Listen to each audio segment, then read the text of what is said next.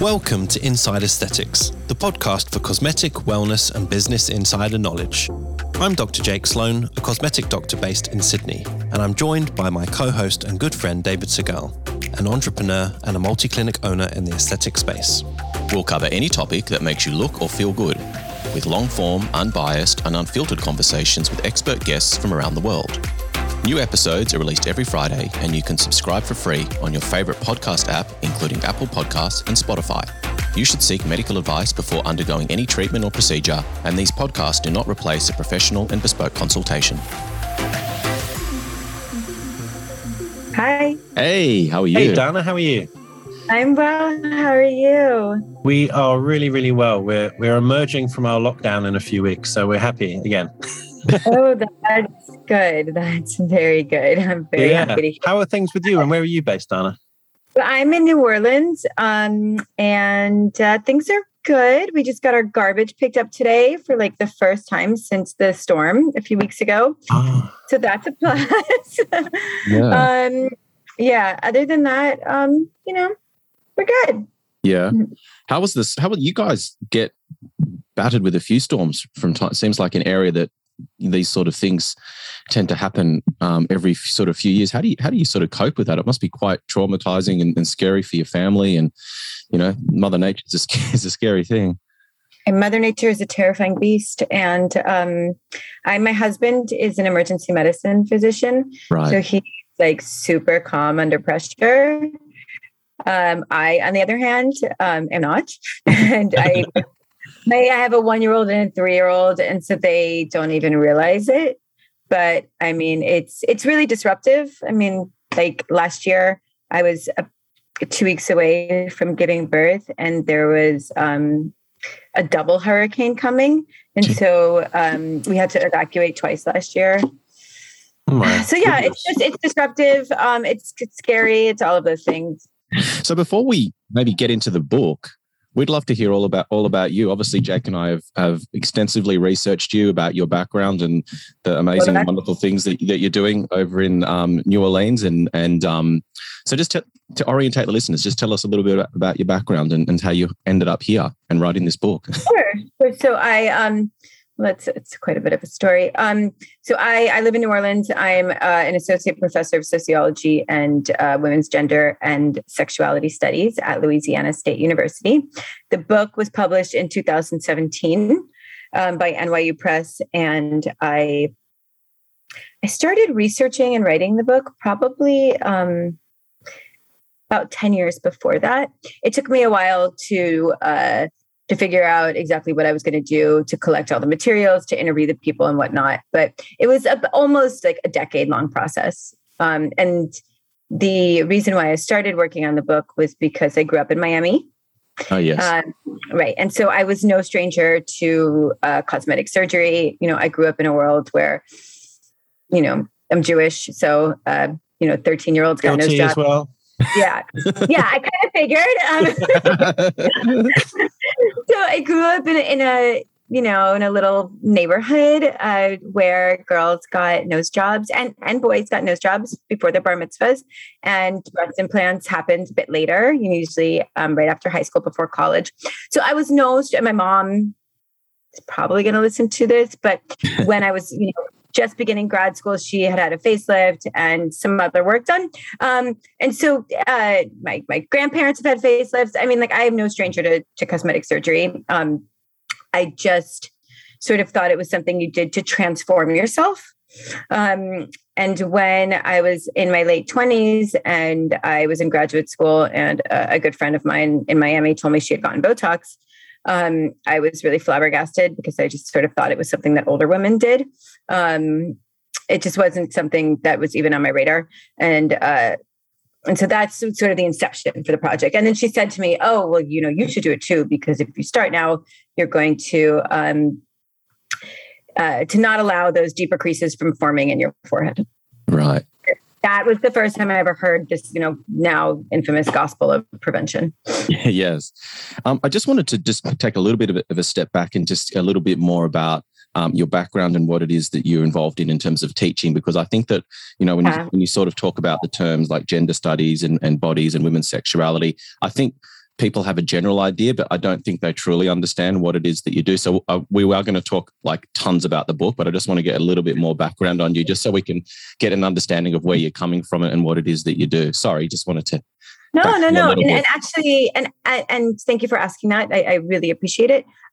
What it is I do. So I'm a sociologist by training. My doctorate is in sociology, which means I look at the intersection of the social structural processes and individual experiences. And so I'm a sociologist, but my area of expertise is gender, particularly looking at gender inequality and the ways by which men, women, and now trans and non-binary folks both reaffirm and transgress the gender system.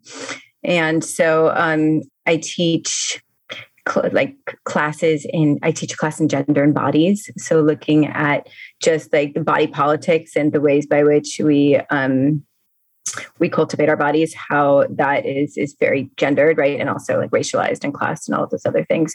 And so does that help at all? Yeah. I'm curious to know. I don't know how to ask this because it's an area that I don't fully understand, but how much of your own life experience colors your teaching, I guess? Oh yeah. So as a feminist sociologist, I'm a firm believer and advocate of starting where you are, right? And using your own experiences to inform your pedagogy and your scholarship. So a ton. I have an essay that I wrote called "My Women's Studies Professor Uses Botox?" ? And so I use my classes to talk about the kinds of body work that they do, right? Like to them, Botox, maybe not now, but to them, a few years ago, Botox was like completely foreign and something older women did. But it is useful to talk about other kinds of body work, like shaving and wearing makeup and dyeing her hair and whatnot. So yes. Mm-hmm. Okay, fair enough. And you're not a medical doctor, you're a doctor of sociology. Oh, no. My husband reminds me of that every day. I'm a medical doctor. I have a PhD. Fair enough. What was the motivation for writing the book? Was it, observations that you're having from, you said from your childhood and watching members of your family sort of be quite pro cosmetic intervention? I'm assuming that in your line of work, meeting people who are going through different stages of their life and looking at the social pressures of wanting to look a certain way and present themselves in a certain way. So just, what was the motivation there? Yeah. So the motivation came pretty early on. I was a graduate student and I was living in like a very small kind of podunk college town. And I returned to Miami where I grew up for the holidays. And I was 27. All of my other friends were like living in New York and Los Angeles and Miami, and they had money. And one of them said to me that she had gotten Botox. And this was in like 2002 or 3. So this was really, really early. Right. And she was, not even in 30 yet. And I was really just like curious. I was flabbergasted. And then I was curious about this whole rhetoric of prevention, right? This is the first time I heard it. And I was like, well, am I doing something wrong? Right. And so there was that feeling. Am I not keeping up with the Joneses? Right. And am I ever going to be able to keep up with the Joneses? Because I'm going to be in graduate school forever. And then as well, it was really just, it became more and more and more prevalent, but, very, very gradually. Right. And I was just, no one else was talking about it. And so I was just, I had a curiosity and I wanted to pursue it. And that's really the inception of the book and the project. And what year was that? So this incident happened probably in about 2002, through somewhere between 2002 and 2004. And then I was writing my dissertation on gay fathers. So I was like totally different area of research. Right. And then I finished publishing out of that probably in 2010 or 11. Okay. Right. It gives some insight into, right. I guess what was available, how the product was maybe marketed back then. It was quite new for everyone. As my understanding that it was FDA approved in 2002 in the States for cosmetic purposes. Yeah, but we actually had Jean Carruthers on who discovered. Wow! Discovered using cosmetic Botox for particular indications. So, that was back in the what did she say? I think she said the late 80s. I think it was long time ago. So it went through a number of inceptions and trials before it got to 2002. Mm-hmm. So it's just useful to get your background of why you wrote the book then, because I'm curious to know whether it's changed now with 2021. So much. It was still like, my friend pulled me aside and told me a secret, right? That doesn't happen anymore. I would say for the most part, people are sort of loud and proud about their Botox use, right? But they're loud and proud about using it, but you never want to look it, right? You never want to look Botoxed. You just want to look. Yeah, and everyone wants to say, "Oh, they've only had a little bit done. I've only just had a touch." Baby Botox. I don't get too much done. Interesting. You talk about the perceptions of how people sort of viewed getting these treatments done, and I remember my first clinic, or one of my first clinics, was down in Canberra, which is our nation's capital, which quite conservative compared to some of the other states in terms of people were a lot more concerned about people knowing they had treatments done. So it was almost like there was a drug deal happening. Every time someone was coming in, they're using code words and, they're tapping their nose and there's cash sort of going on. It's like in brown paper bags. You're like, are the federal agents going to turn up soon? I don't know what's going on here. But it was just watching that change from people being so secretive and hiding it from their partners, hiding it from their friends, wearing dark glasses when they come into the clinic so no one can pick out who they are, especially in Canberra because it's quite a small city compared to the rest of Australia, which is still small compared to the States. I think now it has about 500,000 people total there. So we're going back, 10 years when it was, a lot less. But yeah, interesting that you say how that. I've definitely noticed that, particularly in that clinic from looking back from 10 years ago. Well, I'm curious, actually, like you mentioned, Dana, this isn't just about injectables. This is about looking good, I guess, really the conversation. Why are people so comfortable by, getting their hair done or their nails done and grooming and wearing beautiful dresses? And obviously that comes with expense. Whereas if it comes to an injectable, there is this huge taboo. So what have you found in your own research and your experiences and talking to people?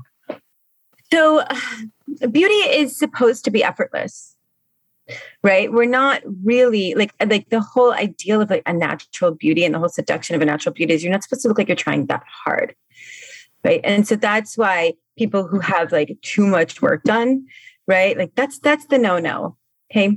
And so I think that's part of it. And I think that Botox started out really stigmatized because, the beginnings of Botox, it was like these very frozen faces, right, that didn't move. I think that injectables have come a long way since then, but I think that it wasn't just getting work done that was stigmatized. It was this specific type of work, like, oh, you're going to freeze your face and you're going to look like a freak kind of thing, right? So I think that's part of it. It's interesting because I agree, that when Botox and neurotoxins were first used, the goal was just obliterate everything because, no wrinkles equals young, right? But we clearly know. No wrinkles actually looks old. Right? Yeah, it looks strange. Yeah, it looks strange and it looks old and it looks garish, right? Yeah. And I think us injectors have definitely learned that. But it's interesting, let's just stick to sort of neurotoxins. Once you've had your consult, it's a very quick, easy transaction with minimal fuss. Whereas women can spend 4 hours getting their hair done. and that does not seem effortless or easy. So it's interesting that people will still use the taboo of an injection as being, that's maybe a little bit too far for me, but I'm quite happy to do everything else. Right. Well, there's also this notion that you're going to a hair salon and you're getting pampered and primed, and it's this like community of women there, and they're sharing stories.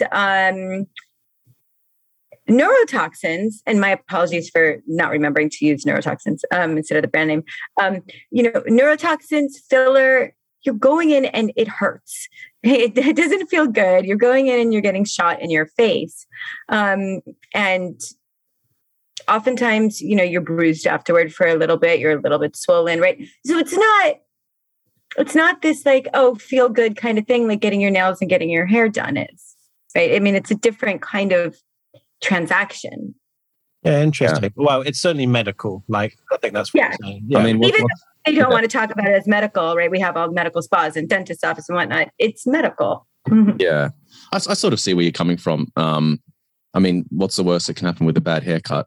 Well, you get a bad color or it grows out. If you have a bad treatment, you could have an occlusion or go blind or something, not with toxin, obviously. But I mean, the consequences of it going wrong are a lot more. But it's been interesting, there definitely has been a move, I think, and, Dana, maybe tell us in your experiences, there definitely has been a move to try and make these treatments feel less serious in some ways, in certain respects, like putting them in clinics where they feel more beauty, they feel more and less medical.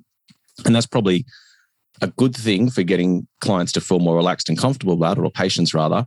But in some ways, and Jake comment as well, there has probably been an attempt to make these treatments feel less serious, and therefore patients sometimes don't really remember or appreciate that this still is a medical procedure and things still can go wrong, and you still need to make sure that you're listening and understanding, all the potential complications and side effects. What do you guys think about that?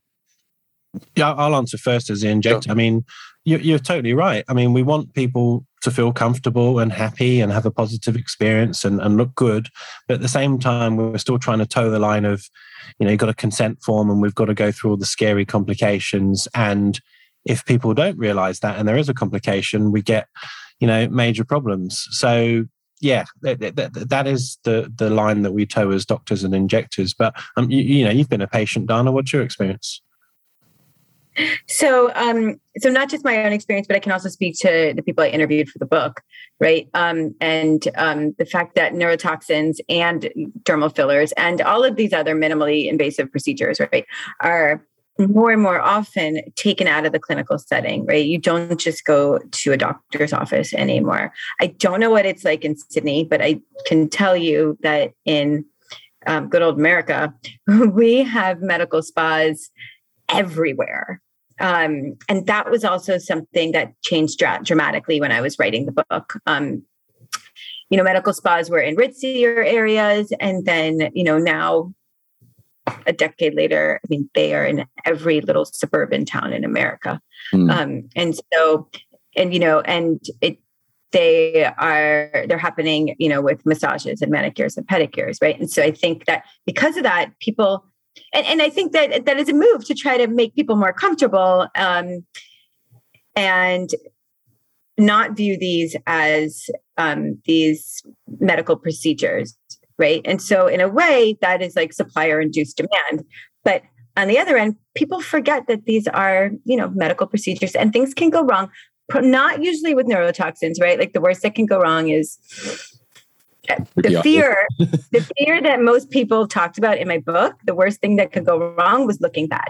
It wasn't, it wasn't any medical side effect. People were more concerned about looking bad. But for the most part, right, not much can go wrong. But with, laser and filler, they're a little bit more risky, I would say. Yeah. Yeah.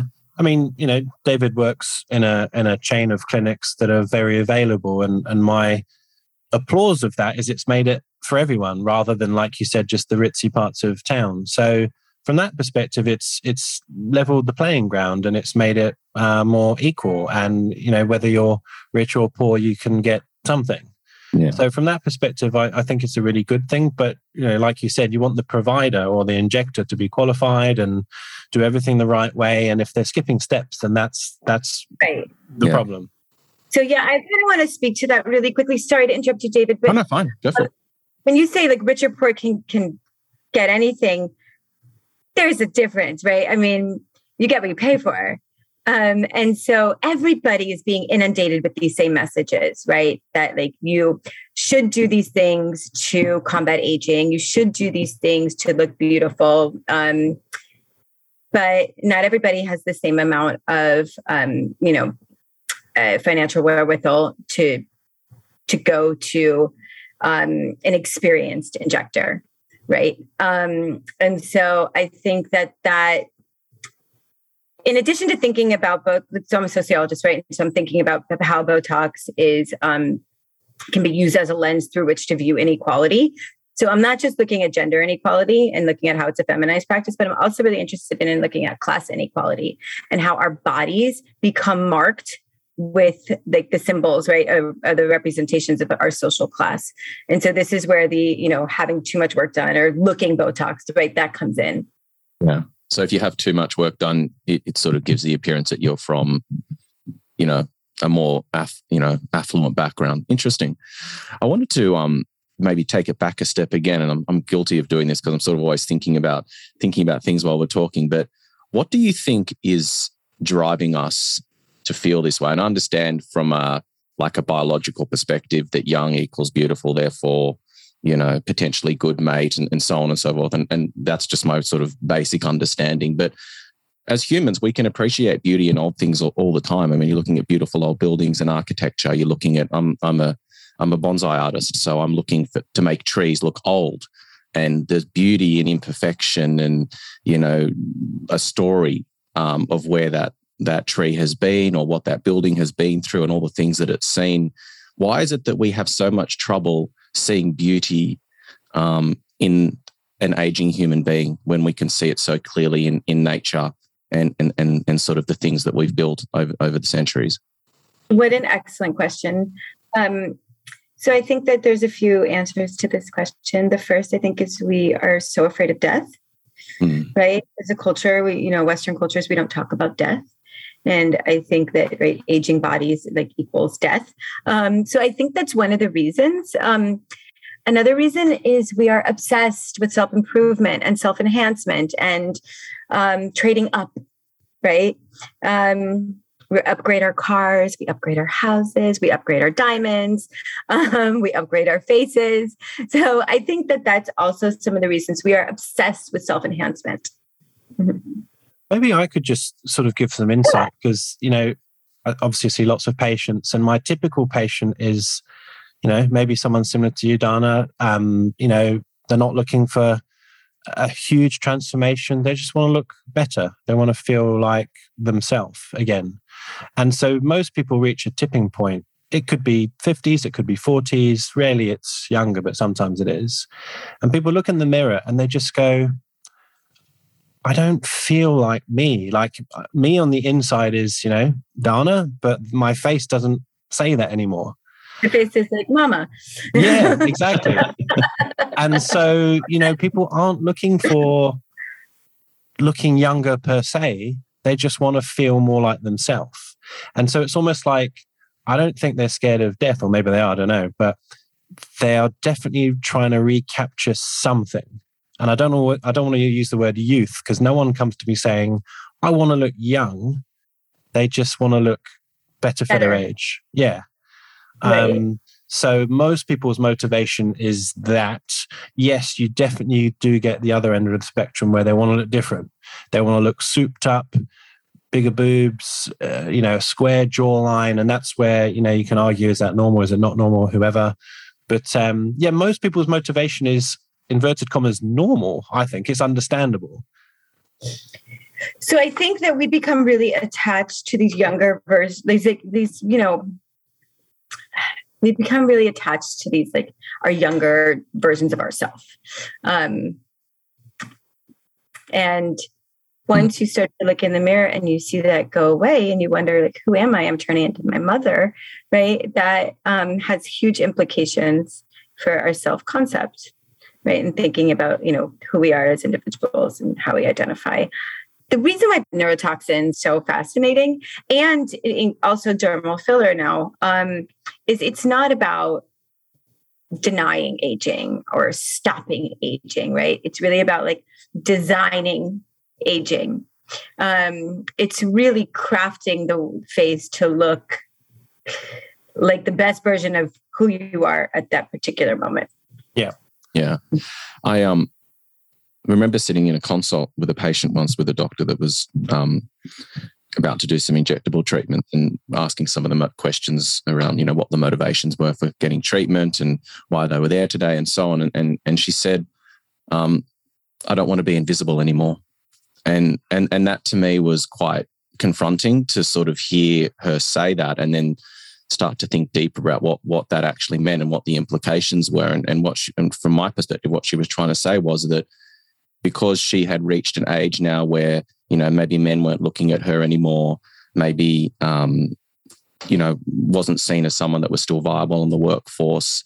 It was almost like society had made a decision that she was no longer worth paying attention to because she was past her use by date. And I'm sure this happens for men too. I'm just talking about my experience in this situation. I happen to be a female. I think that's quite sad that people feel like that, and maybe that's what it is. If I'm not attractive, then who am I? If the opposite sex isn't looking at me anymore, what's my worth to society? And if people don't want to employ me, then why?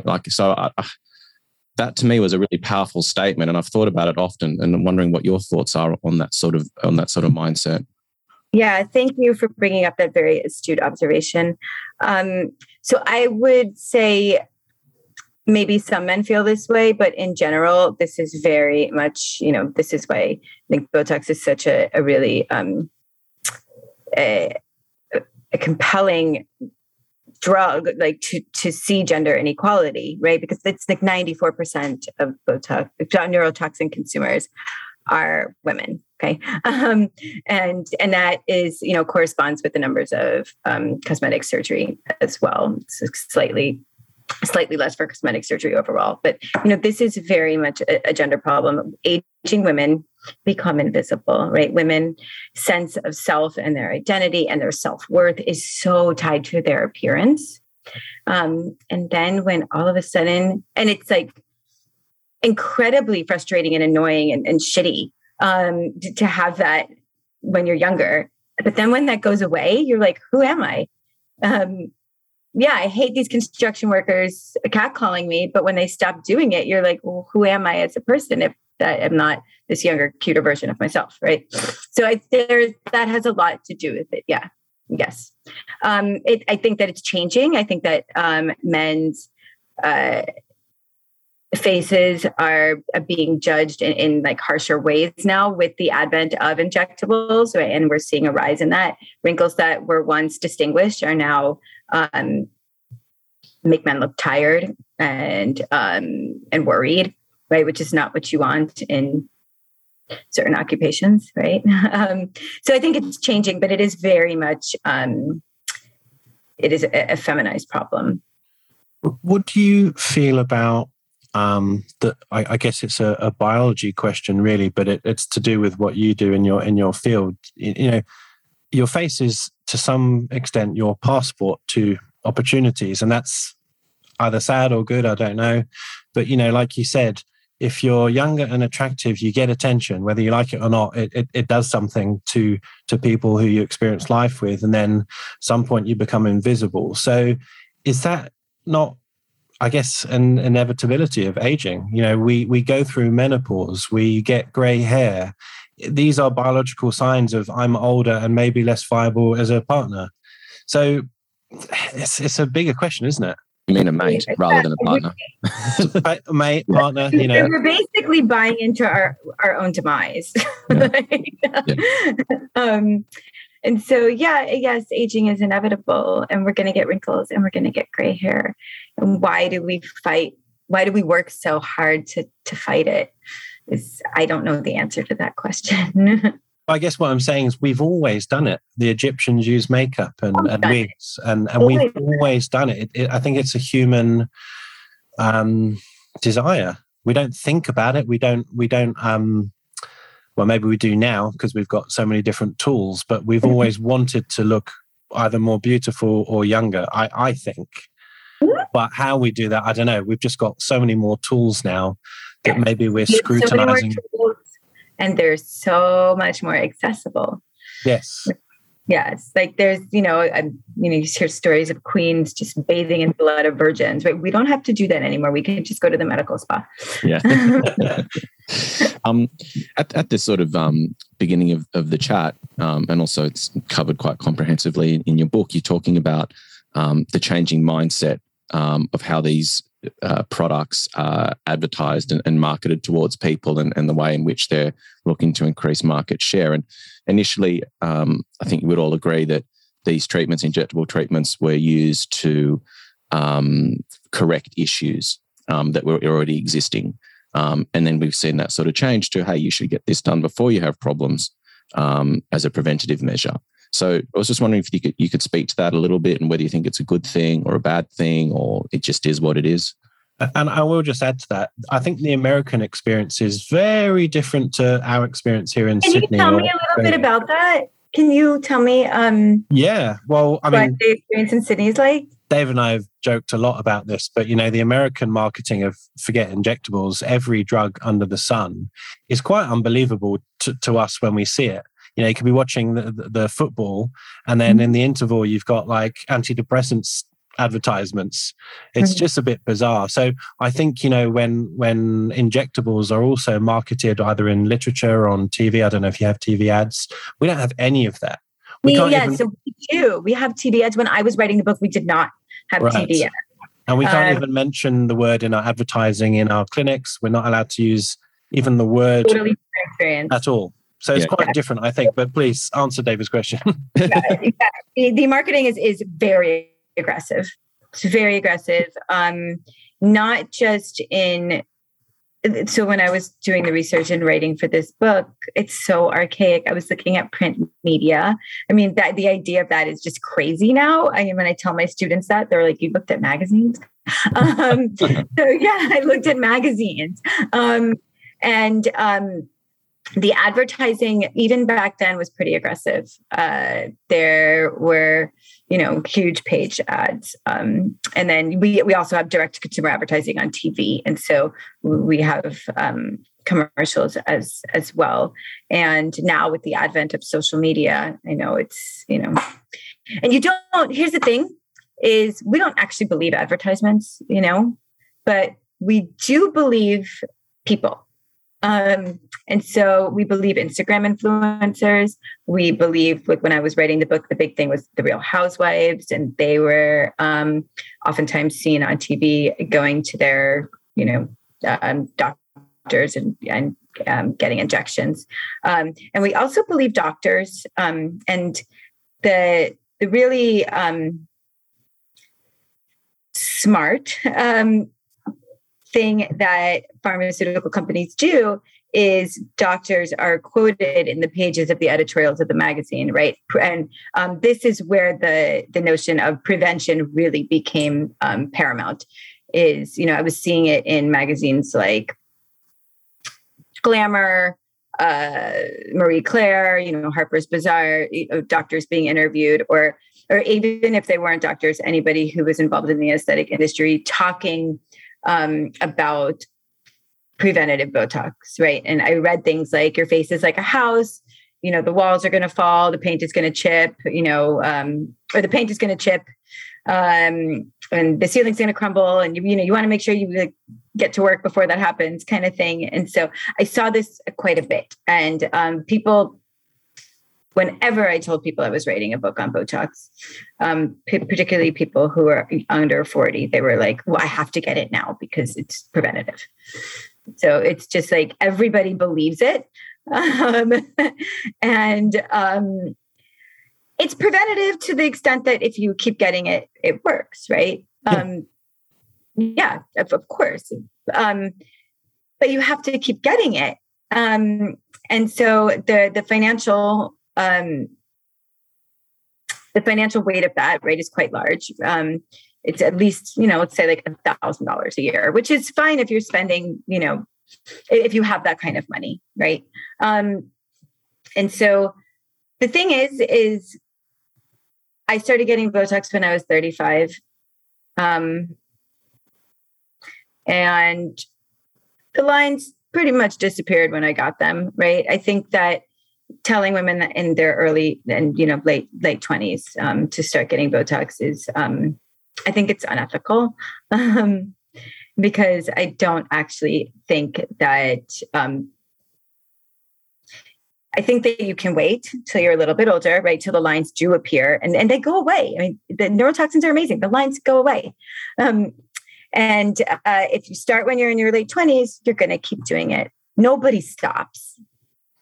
I'm trying to marry the two things because I'm listening to you from a patient perspective and your book perspective. Yeah, of course. And you know, I think you agreed. Yes, it will prevent if you carry on. And I don't think anyone is claiming that a one-off treatment will cure you for life. So what is the discord? The financial implication or the messaging of, you know, the doctors providing the product?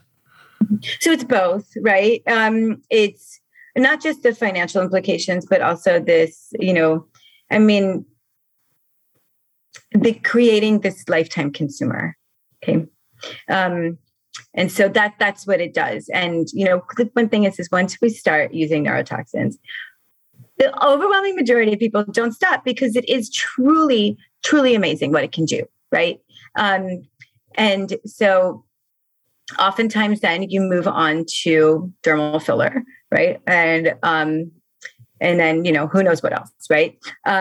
Because of the ways by which, you know, injectables truly, truly are, they have changed the ways that we are able to design, right, our faces and to enhance our faces. And so, as an injector, I know I'm biased here, I'm coming from my perspective, but isn't that the magic? That people love them so much that they will invest and find the money. But telling somebody who's 27 to start doing Botox, I think is problematic. I think every injector should be treating someone on a bespoke basis. So I've seen 20-year-olds with the most severe frown lines, and they came for that and nothing else, obviously. And I've seen 35-year-olds with nothing on their face, and I've turned them away. So, you know, it depends on the provider, doesn't it? It's not the drug that's the problem. No. It's not the drug that's the problem. I think that it's not necessarily like the explicit marketing. It's like the conversations about it, right? That's really what I'm talking about. Yeah. And it's everywhere. It's everywhere, isn't it? I mean, you watch a movie and you see, wow, isn't Brad Pitt looking good? Or isn't Angelina Jolie looking amazing? Like that stuff just doesn't happen. Do you know what I mean? Like these people are not genetically gifted to that level that they just don't age. And I know that there's certain things you can do. Sorry, go on, Jake. I was going to say, the funny thing is when you do see big actors, and Brad Pitt's a great example, I'm sure he's had nothing because he's now looking his age. You know, he still looks like an attractive, charismatic 50-year-old. That's like smoker skin too. Yeah, but he has aged, no doubt about it. Yeah. And from a facial aging perspective, I can tell you all about it. But the point is that actors often are not allowed to have it. And you see it. Well, I see it because I know what I'm looking for. Whereas the average person in the street who's had treatment, you also know that they've had it if it's not good work. Yeah. Right. So, absolutely. Yeah. Absolutely. Getting that balance is difficult. So I guess what I was saying as well is that it's like it seems like it's everywhere in our culture. It's not just the pharmaceutical companies advertising. It's in social, as you said, it's social media. It's, you know, actors that obviously get it, because there are actors that obviously do get it done and some that don't. But it seems to be everywhere in our society that's sort of encouraging us to look a certain way. And we've had so many discussions on here with various people, psychologists and so on, around the whole body dysmorphia issue. And it's such a slippery slope, and it's hard because I love these treatments. I think they're great, but I also can see how it can become dangerous for certain people who are in a certain vulnerable mental state or have got existing conditions or, you know, not. Yeah. So I don't even know if there's a question there. It's just how do we navigate our way through this in a way where it doesn't become completely out of control, where, you know, in some instances it is starting to go a bit that way. I don't have the answer to that question. Well, I think my insight into it is that you're absolutely right. I've seen patients and they come with a very understandable motivation. We do some treatments, they're happy, they want a bit more. And, you know, if it's ethical and there's a reason to do it, you do it. But at some point, they sometimes come back asking for stuff and you're like, what are we going to do? Where do you want me to put this stuff? Like, you've got the cheek that you wanted, the lines are now controlled. And so I think patients understandably use it as a bit of a crutch for other stuff going on in their life. You know, they might be going through a crappy relationship or their work might be not so good. And sometimes our patients are trying to project an image or use not just injectables, but any beauty treatment to compensate for something that isn't so good in their life. And you have to have that awkward conversation sometimes and say, look, you are at a level where you look great, from an aesthetic opinion, but you're going to overstep the boundary and still not be happy, but we're also going to morph your face and make you look augmented, not beautiful. Mm-hmm. Yeah, it's I have a friend that I just went and saw, and she had started getting injectables done pretty early, like in her early 30s, maybe late 20s. And she looked pretty flawless for, I would say, about 10 years. And then more recently, the work that she's been getting done has just been more and more obvious. And she had some injections in her lips, and I was kind of like, made a comment about it. And, and she was like, but look, it looks like the filter. And so I think that it looks like the filter, right? And I'm just like, wow, like we have this idea of what beautiful is supposed to look like that is like totally not attainable in the world of Instagram filters and social media filters. So I think that also has quite a lot to do with it, in the sense that we're like augmenting our faces on social media, and this type that is not possible without getting some sort of work done. Yeah.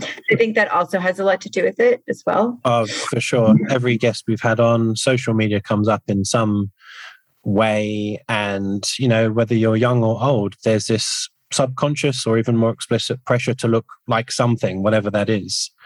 It tends to be our younger patients who come in trying to follow a trend or look like a celebrity or something. And of course, it's a bit ridiculous, but people don't understand that. The layperson thinks it's completely normal to request, a selfie look, a filtered look. And right. You have to have that awkward conversation. That's virtual reality. That's not real life. So and let me ask you, what then, like, how do you negotiate that? How do you navigate that conversation? What kinds of things do you talk about, and what do you do? We literally, you try and celebrate their unique features. So if they've got great eyes, you say, look, you've got some amazing things here already. Let's build on that and make, David mentioned it before. I really celebrate people's unique, what's the word? Characteristics, features. Yeah, characteristics. If they've got a mole, or there's a bit of asymmetry, or they've got something about them that makes them, then we really should be focusing our treatments around that to make them unique. The problem with selfies is that everyone kind of looks like a weird morphed version of the same thing, or they're just not real anatomy. Like if they're going to remove all of your pores on your skin, that's not normal, and no treatment can ever deliver that. So you just have to have a kind of a light-hearted but sometimes blunt conversation, say that's just not real. If you're looking for that, let's just not do something, and just carry on using your phone. Yeah, it's amazing that the huge disparity between good work and bad work, and the way that different injectors approach treatment, and looking at some of the over the top work that's been done, you can see that there's been like a deliberate effort to change the way that person looks rather than enhance what they already have. It's when you start trying to play God to a certain extent, or whatever your interpretation of God is, when you're starting to change features dramatically, or putting features on a structure that don't suit the rest of that person's face. And that's when it starts to me look a little bit odd, is when people are almost trying to change their identity, and it's always going to draw your eye, and you sort of can just, even if you're not medically trained or aesthetically sort of minded, you can just, your body can just pick out that that's just not right. There's something about the way your features are interacting with each other that it's not kosher. Do you know what I mean? You can just tell. Yeah, I think the problem is quite a lot of people just get really addicted to seeing their face in a certain way. Like we know when the neurotoxin starts to wear off and the wrinkles start coming back, and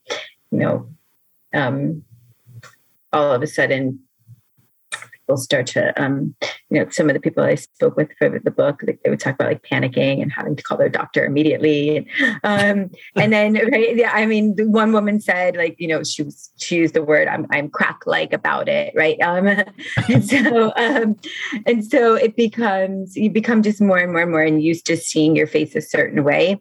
And then you kind of get lost in that, right? You forget like I don't even want to say natural because there is no such thing as natural anymore, right? But I guess like what like a normal aging face is supposed to look like, even an aging beautiful face, right? I think people just get to use the metaphor of like the drug, like they get really addicted. And the normal natural face becomes just exposed as totally flawed. And it's not just good enough ever to be you, you just have to be like you, only better. Yeah, just to be clear, they get addicted to the look, not the drug itself. No. You can't get addicted to the drug, right? Yeah. Right. No, but you get addicted to seeing yourself a certain way, right? And then you're like, oh, well, now I see a different wrinkle, so I have to get, that. And so you just become really, like there's this like acute mapping of the face that didn't happen before. Yeah. I mean, you even see that sort of phenomenon on a new patient. You do some simple neurotoxin on them and they will go home with a laser focused, looking at themselves in the mirror every 5 minutes to look at the changes and try and understand what's happening to them. And they get hyperfixated sometimes when it's not absolutely perfect immediately. And then we also see that phenomenon, when COVID hit and we all couldn't have our treatments, our patients went wild. We're just coming out of our lockdown again. And again, they're going wild. They are desperate to get their treatments done. And of course, it's not just injectables, it's everything. Their hair, their nails, their manicures, whatever. So, our society has these things that are, they're consumable products now. They're not just medical services. And it's normal. It has been normalized. It's built into the fabric of what they do every 3 or 4 months. And so when they don't have it, they feel very unhappy about it. It's interesting.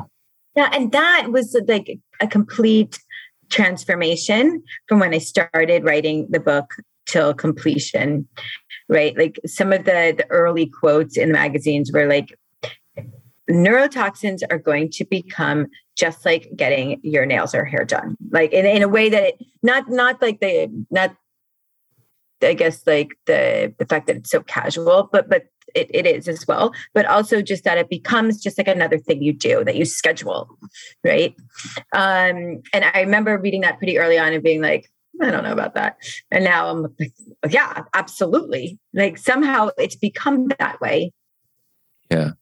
Mm-hmm. One of the things that you sort of talk about in the book is the correlation between wrinkles and health, and the perception that people with wrinkles are somehow unhealthy. And I can kind of understand that because as people get older, they generally become less healthy. Is that the correlation, and sort of what were your sort of take home or insights into that thinking? So we assume that health is written on our bodies, right? And so we assume that if we're sick, we should look sick, right? Or if we're healthy, we should look healthy, right? And old age is viewed as unhealthy, right? And so we assume that this is why wrinkles are a signal of old age, right? And old age is associated with being sick. But as one sociologist so aptly pointed out, her name is Toni Castellanti, she said, wrinkles tell us nothing of our heart function, right?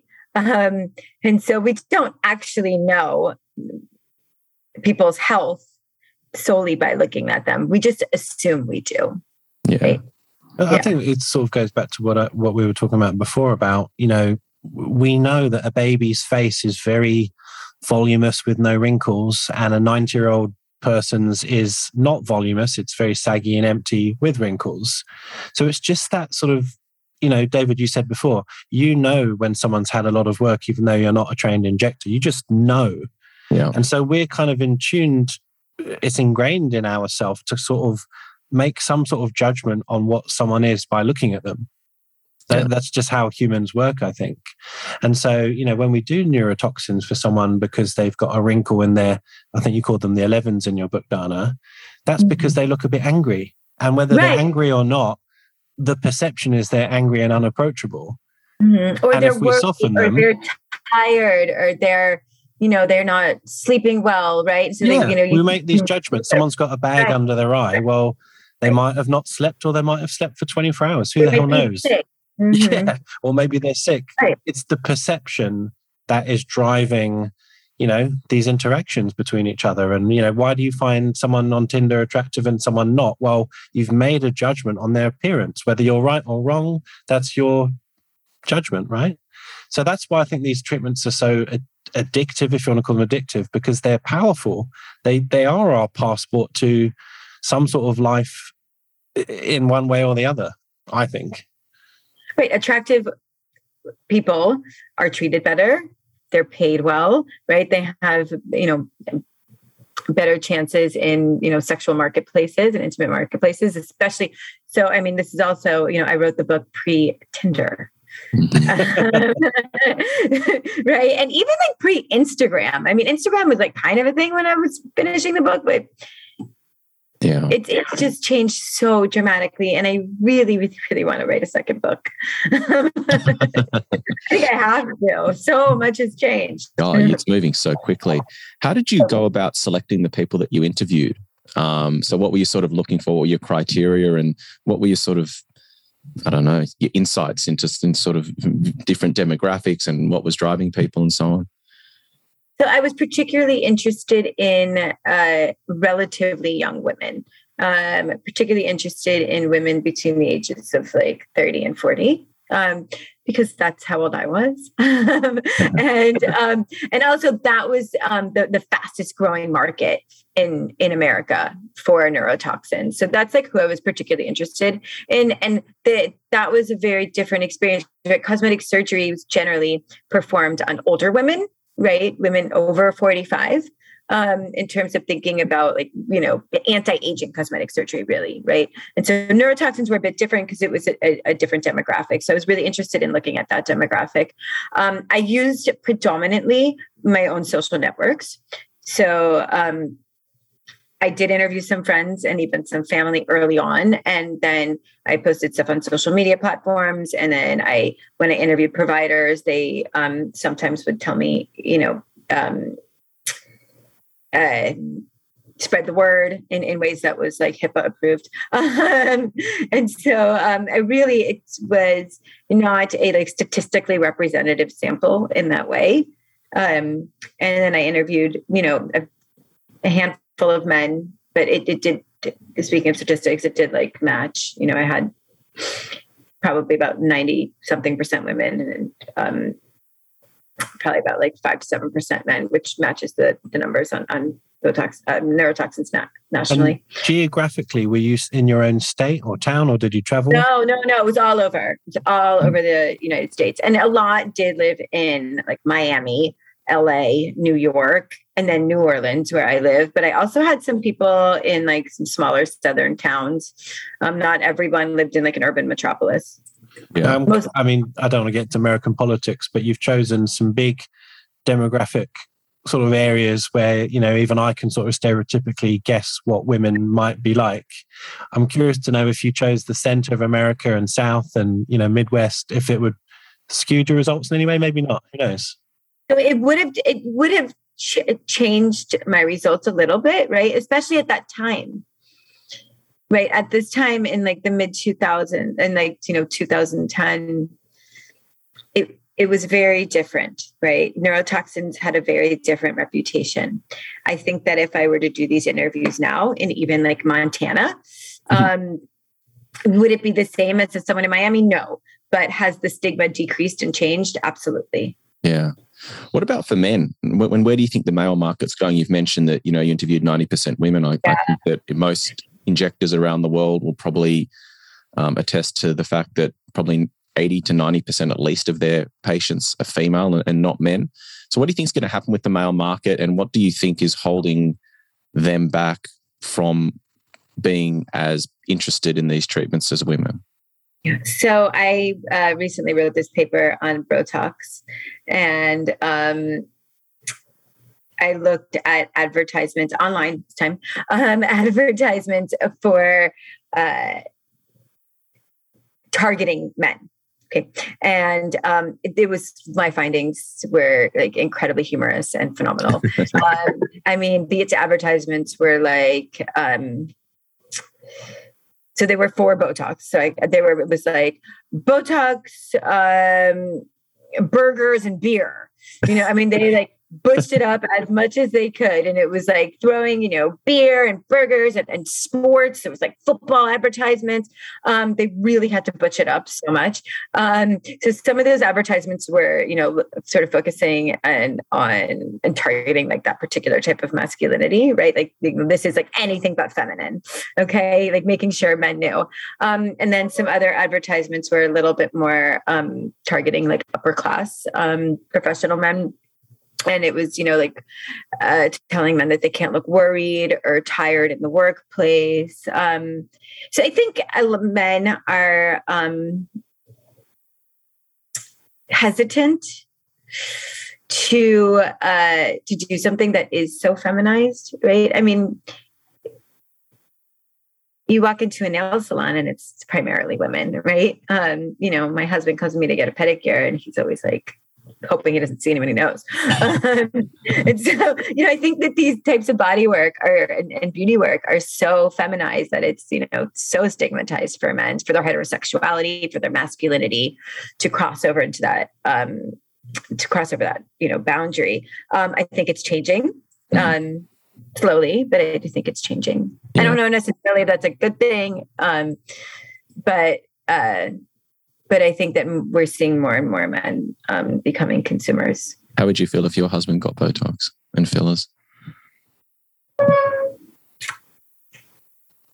He's coming in. I was going to slightly change that question, because really the question is, how would you feel if your husband looked after how he looks? It doesn't matter how he does it, right? Yeah. No, he looks great. And so nobody's going to hear this, right? In America, I hope.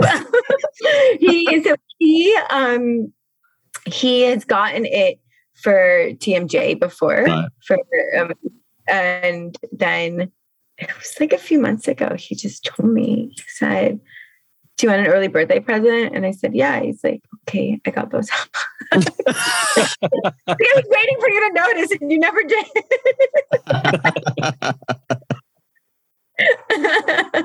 I guess proof that he wasn't feminized. He didn't notice anything. No, he's like not that type of man. Like yeah. What about for you, Jake? I mean, how do you deal with the male client, and how do you approach your consultation process? And do you find that there's still that secretive, I don't want anyone to know, it needs to be really subtle, or definitely not secretive. The males I see are they're gay and they're straight. They're all different age groups. Certainly, I'm still seeing similar percentage to what Dana said. Maybe about 10% men, 90% women. It's not less than that. But they come with all sorts of motivations. They just want to look good, or some exactly like you said, Dana, and they haven't been marketed. They just want to look competitive because they're now in their 50s and they are in high corporate positions, and they just want to kind of look calmer or just a bit more approachable if they've got, deep, angry glabella lines. I don't think there's a particular sort of stigma anymore. Well, certainly not in Sydney where I am. Mm-hmm. It's pretty normal. And even the female patients that come now, those days that David was saying where it was all sort of hush-hush and cash and, not on the credit cards, the husband doesn't know, that's quite rare now. It does sometimes happen, but pretty rare. Because here in Australia, it's so available. You go to any town, even rural, you can go to a reputable clinic. It's not kind of done in a sort of a dodgy sort of backstreet alley now. There are established clinics all over the country. I think those days are going away, which is a good thing, because then we can actually talk about it properly. It doesn't need to be done by someone, potentially unreputable. We're all trained to do what we're doing. We're doing it in the right way. We're using approved products. And it's just opening the conversation rather than having to be some sort of big secret. Dana, we're seeing anti-aging becoming this all-encompassing phrase that can mean Botox treatments. It can mean getting, PRP injections potentially done. And now we're starting to see conversations cropping up around, aging being diagnosed as a disease. That's starting to become spoken about. And we're starting to see things like gene therapy, stem cell therapy. So approaching the aging process or trying to counter the aging process on a cellular level. So wondering if you had sort of any thoughts on that at all, and if there's any difference between, I guess, treating it like almost like, I don't know, it's a different mindset, isn't it? Because you're sort of preventing it from happening or reversing it rather than treating the symptoms, which is what we're doing now. Right. I wish I knew more about this, so I can't really. Next book, Dana.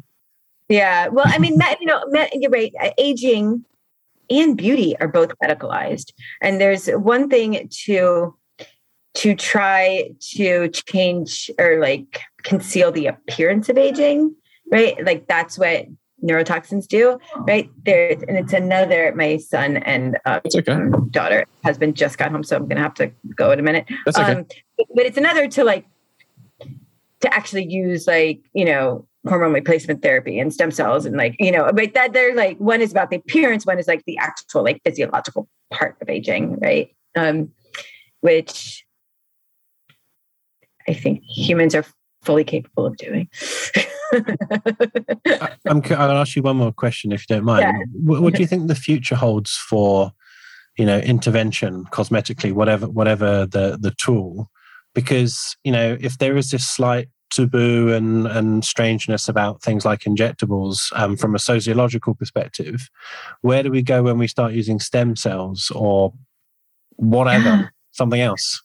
Yeah, I don't. I see it moving in that direction. Absolutely. I mean, I think it was such a profound and just quick shift in the ways that people have just accepted and adapted and adopted, right? Injectables, right? I mean, it happened.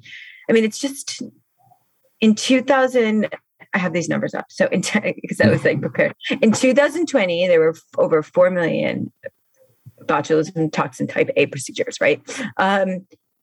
In 2000, there were 780,000. That's it. I mean, that is a massive increase in ways that has completely transformed the ways that we think and talk and manage aging, right? Yeah. That's just the last 20 years. And so, yeah, I absolutely think that humans are, we are moving in that direction. We just want to control, this pandemic has shown us we can't control anything. Yeah. And, these technologies give us some illusion of control. And I think we really want to hold on to that and look better while we do it. Yeah, absolutely.